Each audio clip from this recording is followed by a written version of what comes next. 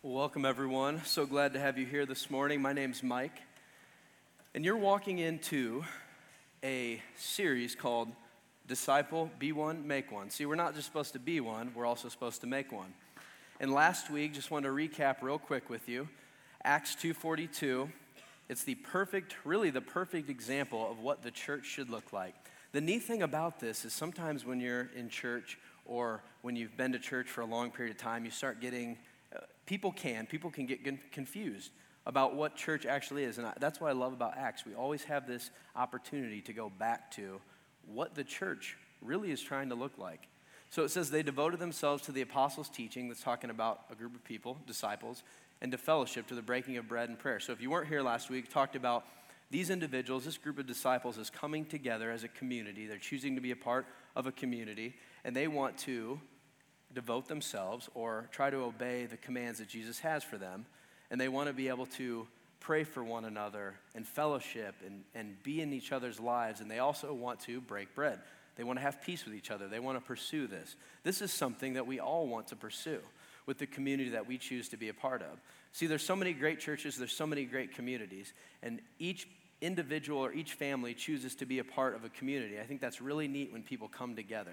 And I pray for a lot of different communities, but one thing I've been doing this week, I've been really praying for this specific community and just asking God to just flood our hearts with a bunch of different things that He can be teaching us, that He can be shaping us, that He can be chiseling away.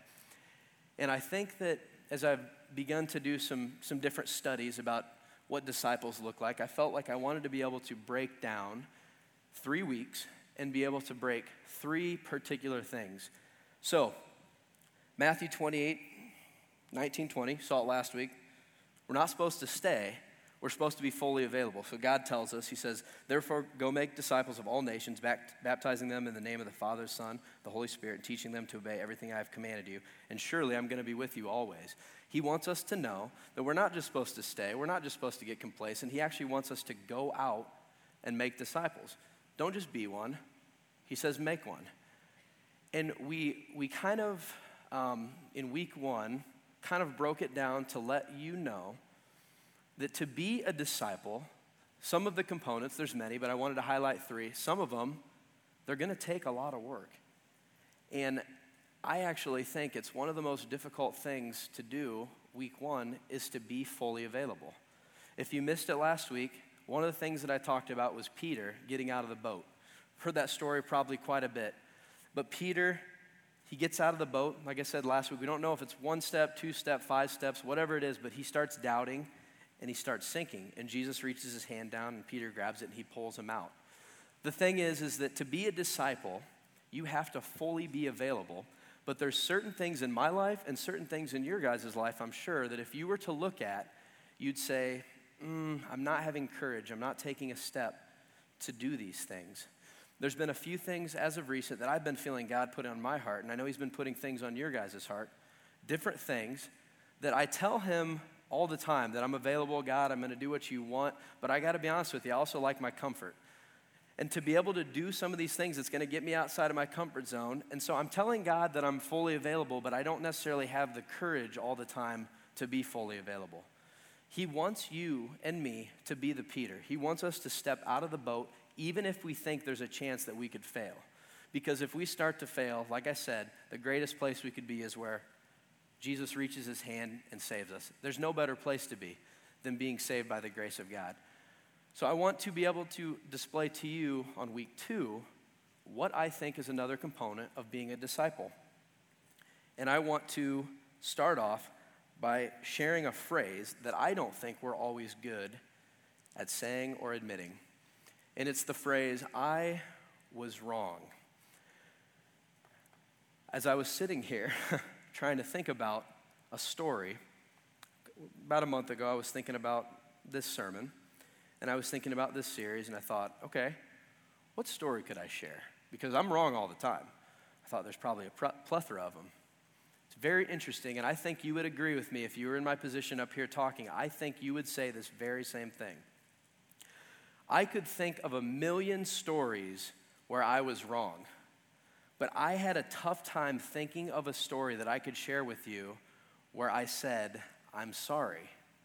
See, there's a lot of times I know I'm wrong, but that doesn't necessarily mean that I say I'm sorry. The I was wrong. If we would say this as human beings, we'd probably be in better spots. If we would say this as a church, we'd probably be in better spots. If we said this as Christians, we would probably be in better spots. What do I mean by better spots? I think that people would be more gracious towards us as believers. Maybe not, because Jesus prophesied they would hate us because of him. But I think at times we have dug ourselves a hole and we haven't been able to say, I was wrong. I was in high school. It's my junior year. I just started dating Megan, and we're like 3 or 4 dates in. Now, if you thought I was a dumb individual before I shared this story, you're about to say, that kid has no hope. We're 3 or 4 dates in. I'm, 18 years old or whatever, and my friends used to tease me all the time that I was on GST, which is Griggs Standard Time. Megan loves to be on time. She loves to be punctual. She loves to make sure like everything's in order, and I'm just kind of a go-by-the-flow type of dude in some areas, specifically with time. That's why it was called Griggs Standard Time. Now, I thought this was funny at first. Like, oh, Griggs Standard Time, that's funny. They're giving me a hard time. But then it's like, wow, I'm actually like starting to tick people off because I'm never on time. So I'm playing basketball, and Megan had said, be at my house at 5:30. And so I'm playing basketball with some guys, and it's 4 o'clock, and it's like, oh, man, maybe I should, start. I'm 20 minutes away from the house. I got to drive back to my house. I got to shower, and then 15, 20 minutes to her house. So it's 4 o'clock, and I'm thinking, oh, no, I got some time.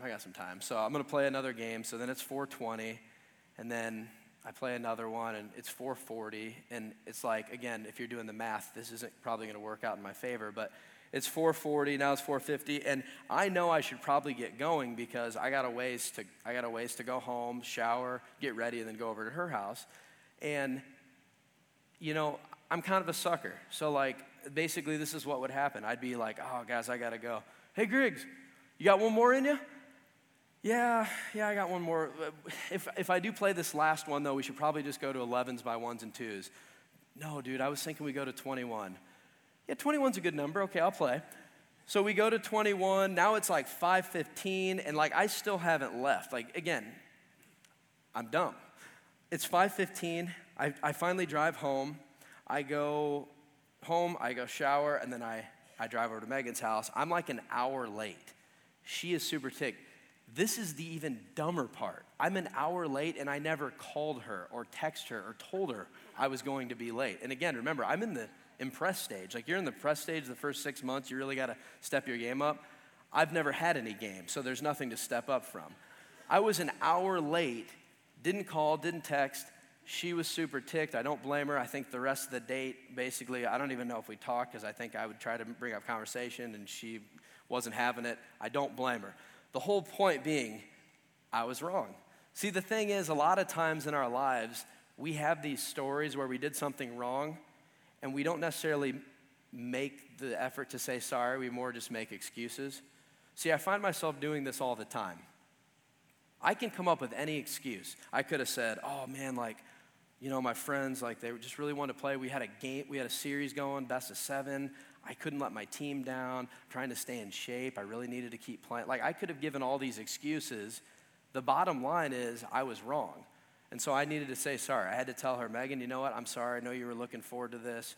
And I was an hour late. I don't know if it was an hour. It might have been 45 minutes. An hour sounds better to make the story better. But anyways, it was I'm an hour late. I should say I'm sorry. There is no excuse. Along the way, I have done many dumb things, if you will. But I want to tell you something. Saying I'm sorry is a choice. It's always been a choice. Because there's been certain times where I've done things that have been wrong, and I'm hoping maybe the person just forgets it or forgets about it, and maybe it'll go away. Sometimes that happens. There's been certain times where I've gotten in an argument, maybe let's say with Megan, and we both just said, yeah, let's just let it go. And we let it go, but I know in my mind I was wrong. Or maybe Megan, there's times where she's wrong. When you do this thing where you just let it go and you hope the person forgets about it, that's an okay tool, that's fine. But sometimes it's not even really about their response. It's more about the responsibility of owning up to the fact that you were wrong.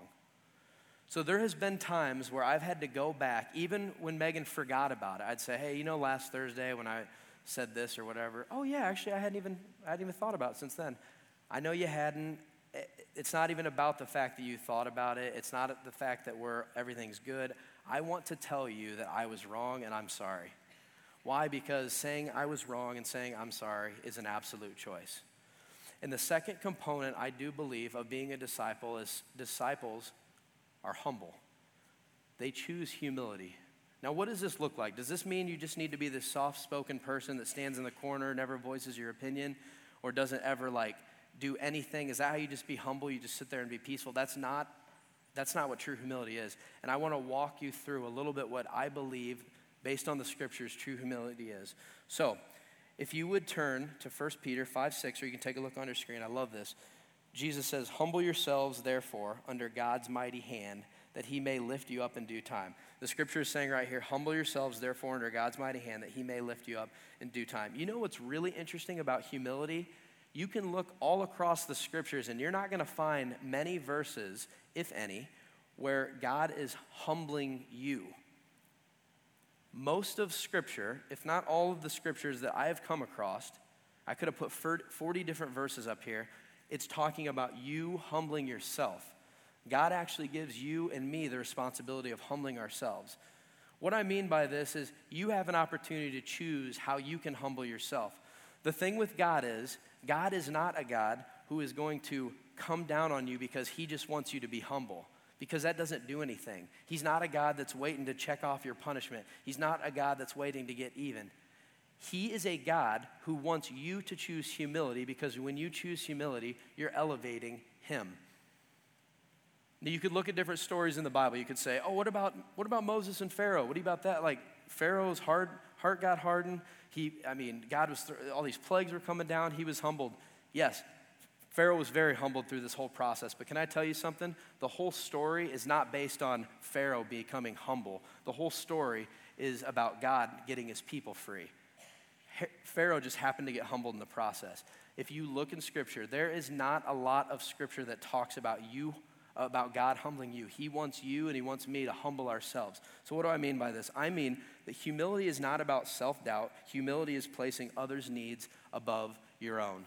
If you were a person that's married, or you're in a relationship with somebody, or you're engaged, or you have a brother or sister, or you have a parent, or whatever it might be, a friend, you're in some sort of relationship. I want to ask you a quick question. If you were to always place yourself above that person, how would the relationship go? I can tell you how it would go. It wouldn't go good.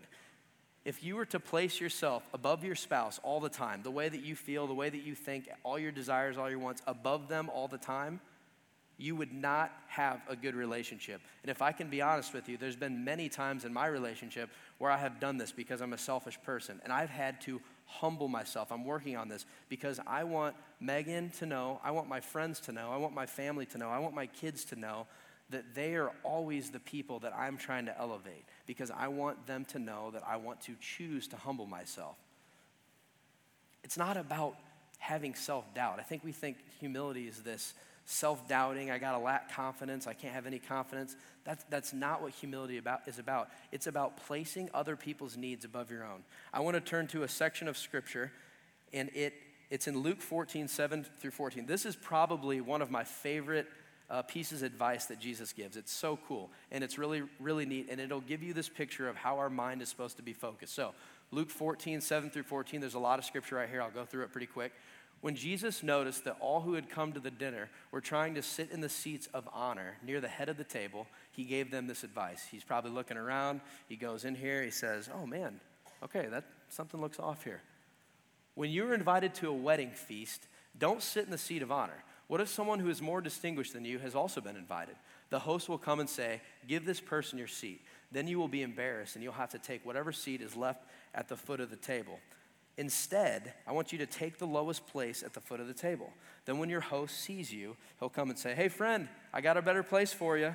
Then you'll be honored in front of all the guests. For those who exalt themselves will be humbled, and those who humble themselves will be exalted.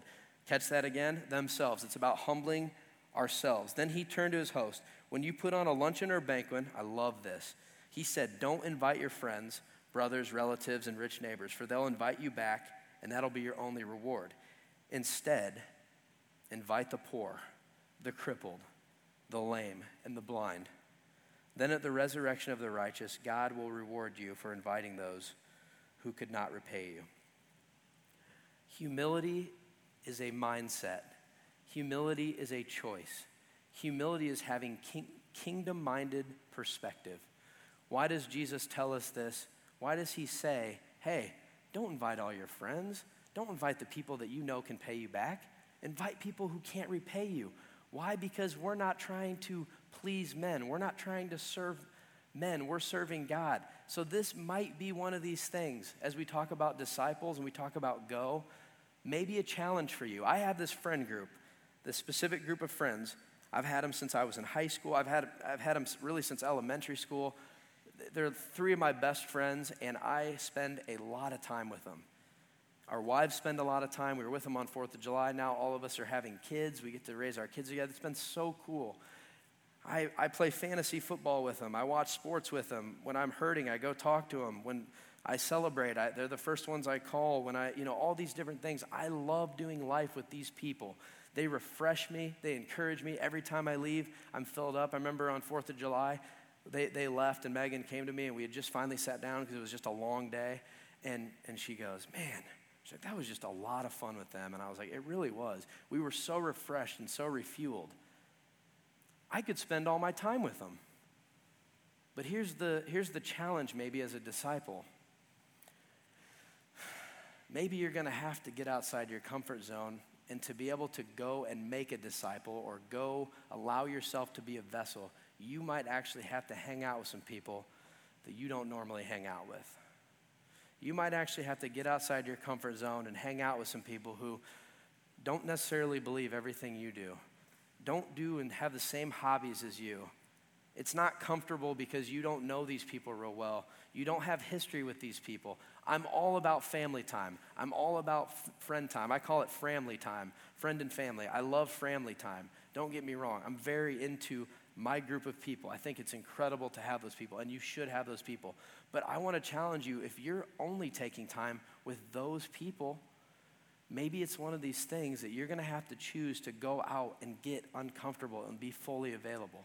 And part of humility is recognizing that you have to make changes in your life. And so I think what's kind of neat about this scripture is having this kingdom-minded perspective. Yeah, it's great to have friends. It's great to have these close acquaintances. It's great to be able to feast together. But you know what's also really neat? Getting together with a group of people who you don't know well, that you might be able to impact their life somehow by the way you show them kindness or grace or mercy or however you look at these things. Maybe that's what it's going to take for us to not only be one, but to be able to make one. And I think it sums it up really in that scripture. I love it. Instead, invite the poor, the crippled, the lame, and the blind, that at the resurrection of the righteous, God will reward you for inviting those who could not repay you. There's going to be people sitting at your table that are never going to be able to repay you. They're never going to be on your status level. They're never going to have the money you have. They're never going to have the power you have, maybe the fame, whatever it might be. They're never going to have that. But you know what? You got to invite them to the table. Why? Because we're not doing this. We're not serving. We're not having humility just because we want to have humility. We're having humility because we're placing ourselves below people, letting them know that, you know what? I still have confidence. I still think highly of myself. I still think God wants to use me, but I'm going to put your needs over mine. I want to go through 5 things that I believe you might be able to recognize in your life if you were to take a look, and I'll explain them real quick. These 5 things, if you could look at these things, these might be some of the things that is actually getting in the way of you choosing to humble yourself. I believe that everybody can humble themselves. Why? Because I believe everybody on this planet has the opportunity to make a choice. If you don't have an opportunity to make a choice in this life, come talk to me afterwards because that doesn't make any sense. Every single person in this room has the ability to choose what they want to do. So you have an opportunity to humble yourself. Here is number one. Number one, you get easily offended. You can't talk about anything. You can't talk about politics. You can't talk about sports. You can't talk about anything. Maybe it's Notre Dame football. That would be me. No, I'm just teasing. But it's like, here's the deal. You can't talk about anything with anybody or you'll get offended. If somebody disagrees with you, you're going to get offended. How dare they think that? They're obviously the devil. They couldn't think that way. What are these people doing? If you don't think the same way as somebody else, let me tell you something. It's okay. And if you're finding yourself either getting defensive or feeling offended or getting hurt or getting angry super easy, maybe in your heart there's a tad bit of pride. That could be somewhere you could humble yourself. Number 2, you think your feelings are always reasonable. Can I tell you this? That if marriage was based on a feeling, 100% of couples would probably be divorced, because marriage has never been about a feeling. Love has never been about a feeling. So you have to choose that person every day, which shows me that it's not always your feelings that are completely accurate and reasonable. But if you think your feelings are the thing that always justify you for why you're doing this, if you always feel angry and you're treating people poorly, then maybe you have so much pride in your heart that you just think my feelings trump everything. That's not an accurate picture. Number 3, your desires are the most important. You're always placing your stuff. I got to be honest, Megan and I will get in the car and she's always cold, I'm always hot, and so it's like she's always wanting the heat, and I'm always wanting the AC. And it's like we're battling. And I feel like a lot of times, somehow the AC ends up getting on. And I don't know if it's because she just respects me and wants me to be able to be happy, or if she just gets annoyed of me complaining. I'm guessing it's number 2. But your desires are always the most important. Sometimes my desires are I want them to be right here. And everything else is going to fall in line. You want something? Well, I kind of want it more. So I think I'm going to go my way. That might be an issue of pride. Maybe you're a person that your desires trump everything. Number 4, you never say sorry. You can think of all the times you were wrong. Maybe you can't. But if you can and you're still not saying sorry, that's a problem. Why? Because saying I'm sorry is a choice. Like I said earlier, if you have wronged somebody and you're just hoping at this point they've forgotten it, or maybe they actually have forgotten it, that's not the point. The point is not so the problem goes away. The point is to humble yourself. And to humble yourself means even if you were to go to them months later and say, you know what, Tuesday the 15th or whatever, when I said that one thing, I hadn't thought about it. I'm sorry. Well, you don't need to be sorry because I already forgot about it. It's been over. We're past that. I know we're past it, and I know things have been going really good, and I get all that stuff, but I just want you to know that I was wrong and I'm sorry. I want you to know that. Number 5, you're often negative and critical could be a sign of pride. Why? Because people that are humble enough to recognize the grace that God has given them are not always the most negative and critical people. If you find yourself being a very negative and critical person all the time, there might be some pride there.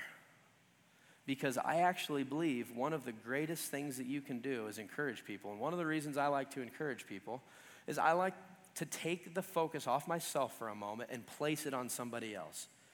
If somebody's looking good, like Nick Yoder right here is looking really good, both Morrisons looking incredible, all 3 of them, it'd be easy for me to be like, oh, wow, today I'm looking pretty good. I got these glasses on me, I look good. But I'm going to take the focus off myself for a second and be like, hey, guys, wanted you to know you look great today. Now, you don't have to tell somebody they look great. But I want to tell you, encouragement's a really big deal. It actually removes the focus from yourself, places it on somebody else, to the point that if you start recognizing the gifts and blessings that God has given you, you will stop being so negative and critical.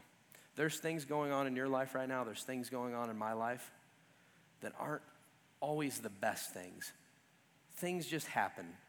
Car breaks down, you got to pay a bill, somebody gets sick, you got to do that. It'd be so easy for us to think negatively all the time because there's a lot of negativity in the world. But when we are humble, or when we choose to humble ourselves, that is me saying, God, I know there's some junk going on right now, but I want you to know that I choose to worship you, I choose to praise you, and I choose to elevate you. Why? Not because everything in my life is good, so I'm going to praise you, but I'm going to push this stuff aside, and I'm not going to be negative and critical, and I'm going to elevate you to let you know that I am going to humble myself. If you're finding yourself doing any of these 5 things, if you get easily offended, if you find that your feelings are always reasonable, you think those are the only things that matter, your desires are the most important, you never can say sorry to anybody, and you're often negative and critical, if you're in one of these places, I got to be honest, I'm probably in all five, but I think number 3, I find myself in the most because I can be very selfish. And I have to ask God, I have to choose to say, God, I want to be humbled. And I know that you're, from what I see in the scriptures, that you don't necessarily just want to humble me. You want me to humble myself. So instead of me asking you, God, will you humble me? Because talk about a scary prayer. I'm going to say, God, make me aware of the pride in my life so that I can make the choices to humble myself. Because I want to humble myself before you. The last story or part of scripture that I would want to read before we close up is Philippians 2:25-30. Paul is writing this to the church in Philippi, and I think there's a really, this is kind of neat. So, but I think it is necessary to send back to you Epaphroditus. We're just going to call him EPAP. That's what we're going to call him for now. But I think it's necessary to send back to you EPAP, my brother, my co-worker, my fellow soldier, who is always your messenger, whom you sent to take care of my needs. For he longs for all you and is distressed because he heard he was ill. Indeed, he was ill and almost died. But God has mercy on him, and not only him, but also me, to spare me sorrow upon sorrow. Therefore, I am all the more eager to send him, so that when you see him again, you may be glad and may have less anxiety. So then, welcome him in the Lord with great joy and honor, people like him, because he almost died for the work of Christ. He risked his life to make up for the help you yourselves could not give me. This story is talking about somebody who's not overly talked about in the Bible. Paul, we all know who he is. Timothy, we all know who he is. Paul gets a ton of credit in the scriptures, as he should. He did some incredible things. But Paul's this guy where we hear about, he gets a lot of spotlight. He gets a lot of credentials. We don't hear a lot about EPAP. EPAP is Paul's right-hand man. And this guy would have been taking the letters back and forth to different churches, the letters that Paul would have wrote. And they don't know exactly, but if you notice, Paul says 3 different times, indeed he was ill and almost died. Then he says, because he almost died for the work of Christ. Then he says, he risked his life to make up. He is talking about EPAP, and he's given him a shout out in this scripture. He's saying, this is my right-hand man. And this guy doesn't necessarily get talked about a lot, like Paul, certainly not like Paul. But EPAP didn't have this mindset of, I want to be recognized in God's story. I want to be recognized in the scriptures. EPAP's job was that of a humble servant. He was kingdom-minded. He wanted to make sure that the news got out, the word got out. He wanted to serve the Lord, so he chose to go back and forth to deliver letters to churches. 3 times in the scripture it talks about how he almost died, so he was willing to sacrifice his life for the mission. See, he was kingdom-minded. He wasn't just about himself. He wasn't about the credit that he would receive. EPAP was all about the mission. He was a humble servant. And I believe that he chose to walk those roads. The scripture never indicates that he was forced. The scripture totally indicates that he chose to walk those roads, to deliver those letters. Humility is a choice. And I don't want you to miss this last part. And I'm going to have the band come up as we close out. I want to tell you this morning that humility isn't the lack of confidence. It's rather the perspective of desperation for a Savior. What do I mean by this? You don't have to be the person that's super peaceful, stands in the corner, that feels like they don't have anything to offer. Because I think sometimes when we talk about humility, we think of a peaceful, quiet person. Humility is this recognition that without Jesus, you and I are nothing. I'm going to tell you, some of you guys are 20, some of you guys are 18, some of you guys are 30, some of you guys are 50, some of you guys are 60. We all have this clock that's on our lives, and it's coming to an end here at some point. Every second of the clock, it's ticking away, and what we choose to do with it is a really big deal. And we can either lift ourselves up and elevate ourselves, or we can choose humility before our time runs out. And God is calling you, and he's calling me to be humble, but he's not going to do it. He can humble you through circumstances. Don't get me wrong. Pharaoh was humbled. I'm not saying that. I'm saying that in the scriptures, if you look at the scriptures, he calls us to humble ourselves. So I want to ask you this morning, what are you doing to humble yourself so that you're placing yourself and elevating Jesus? I love Romans 5:8. While we're still sinners, Christ came and he died for us. He wanted you and me to know that at my worst, at our worst, we were good enough to come and die. He wanted to take our place. And that's exactly what I want to choose to do. I want to humble myself. I want to choose this area of life where I can say, God, you were elevated in my life. I'm going to elevate people. And if you want to know how to humble yourself, look in your heart and say, where are some of these pride things coming from? Why do I feel a certain way? Why do I keep getting angry? Why do I keep getting easily offended? Why do I always think I'm right? Is there an insecurity there? Have you ever met those people? You can argue till the death and it doesn't matter. You can know you're right, they can know you're right. People can tell you that they're wrong. It doesn't matter. They're not going to say they're wrong and they're not going to say they're sorry. That is an issue. If you're a Christian and you find yourself doing that, I really, really ask that maybe you find a way to humble yourself and you say, God, you know what, I'm going to be open to other people's perspectives. It doesn't mean I'm going to agree with everything. It means that I'm going to listen. I'm not going to judge. I'm not going to condemn. I'm going to listen. I think if we would do more of this, I think if the church started humbling ourselves and admitting I was wrong, maybe the world would see a group of people that don't have to be right. We're just trying to follow somebody who was never wrong. This morning, it's about Jesus. It's always been about Jesus. And I want you to know that humility is simply admitting that we can't do it on our own. If you're in this room this morning and you say, like, I've been working so hard to try to get to heaven on my own, and like, I can never be good enough. You're right, you'll never be good enough because you're not good enough.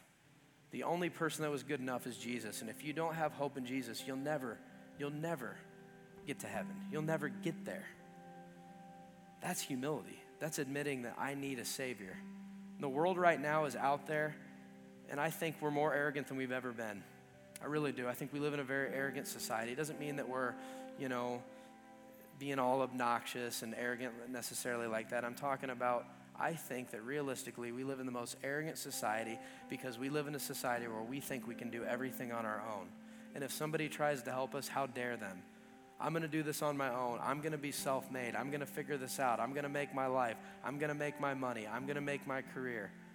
Those are all great things. God calls you to work hard. He calls me to work hard so we can build lives for ourselves. But at the same time, there's a world out there in need of a Savior. And instead, they just keep putting their faith in if I'm good enough, or maybe it's just, I'm just going to build a good enough life and that'll be fine. And Jesus is like, no, there's a lot of nice people right now that aren't going to experience the kingdom of God because they haven't humbled themselves to say, Jesus, I need you as my Savior. If you're one of those people today that you need a Savior, would you come talk to me? If you just said, I want to experience Jesus in my life, we would love to. You can talk to anybody. Talk to somebody out in the crowd. There's so many amazing people here that would love to talk with you. The band would love to talk to you. Whoever, go find somebody. But I want you to know that humility is a choice. And we have to choose to be humble. Would you go ahead and bow your heads with me this morning? God, we don't want to be arrogant because I think what arrogance says is we don't need you. Now, I want to work hard and I want to build my life and I want to, when you call me to do something, I want to have the courage. I want to be fully available. But I also want you to know that I am nothing. And I want to publicly say this, God. I am nothing without you. My time will come to an end. I'll be quickly forgotten. The clock will tick. And every moment in my head, it continues to tick. And I know that those years, those days, those years, those months, all those things are getting shorter and shorter. And what I choose to do on this earth really matters. Coming from a very selfish person, I want to choose humility. I want to choose to put Megan and my boys and this church and my family and my friends above myself. I want to show them that I'm going to elevate them because in Romans 5:8, you elevated me. You didn't have to. You did. You chose to. And so this morning, what I choose to do is I choose to elevate you, God, and I choose to elevate the people that you care about.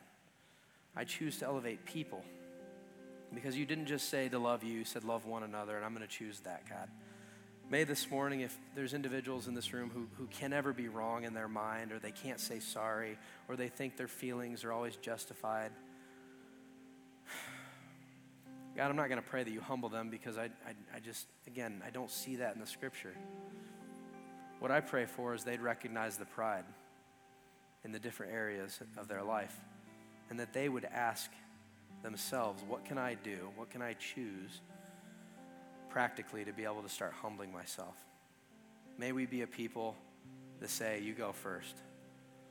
We're so grateful for you, God. I'm so grateful for this group of people. Thank you for all that you've done. Thank you for setting an example of absolute humility. I don't know many kings that the word humility is attached to. And so I can certainly say I'm no king. I'm just a regular human being, so I certainly should have the word humility attached to me. Thank you, Jesus. It's in your amazing name. Amen.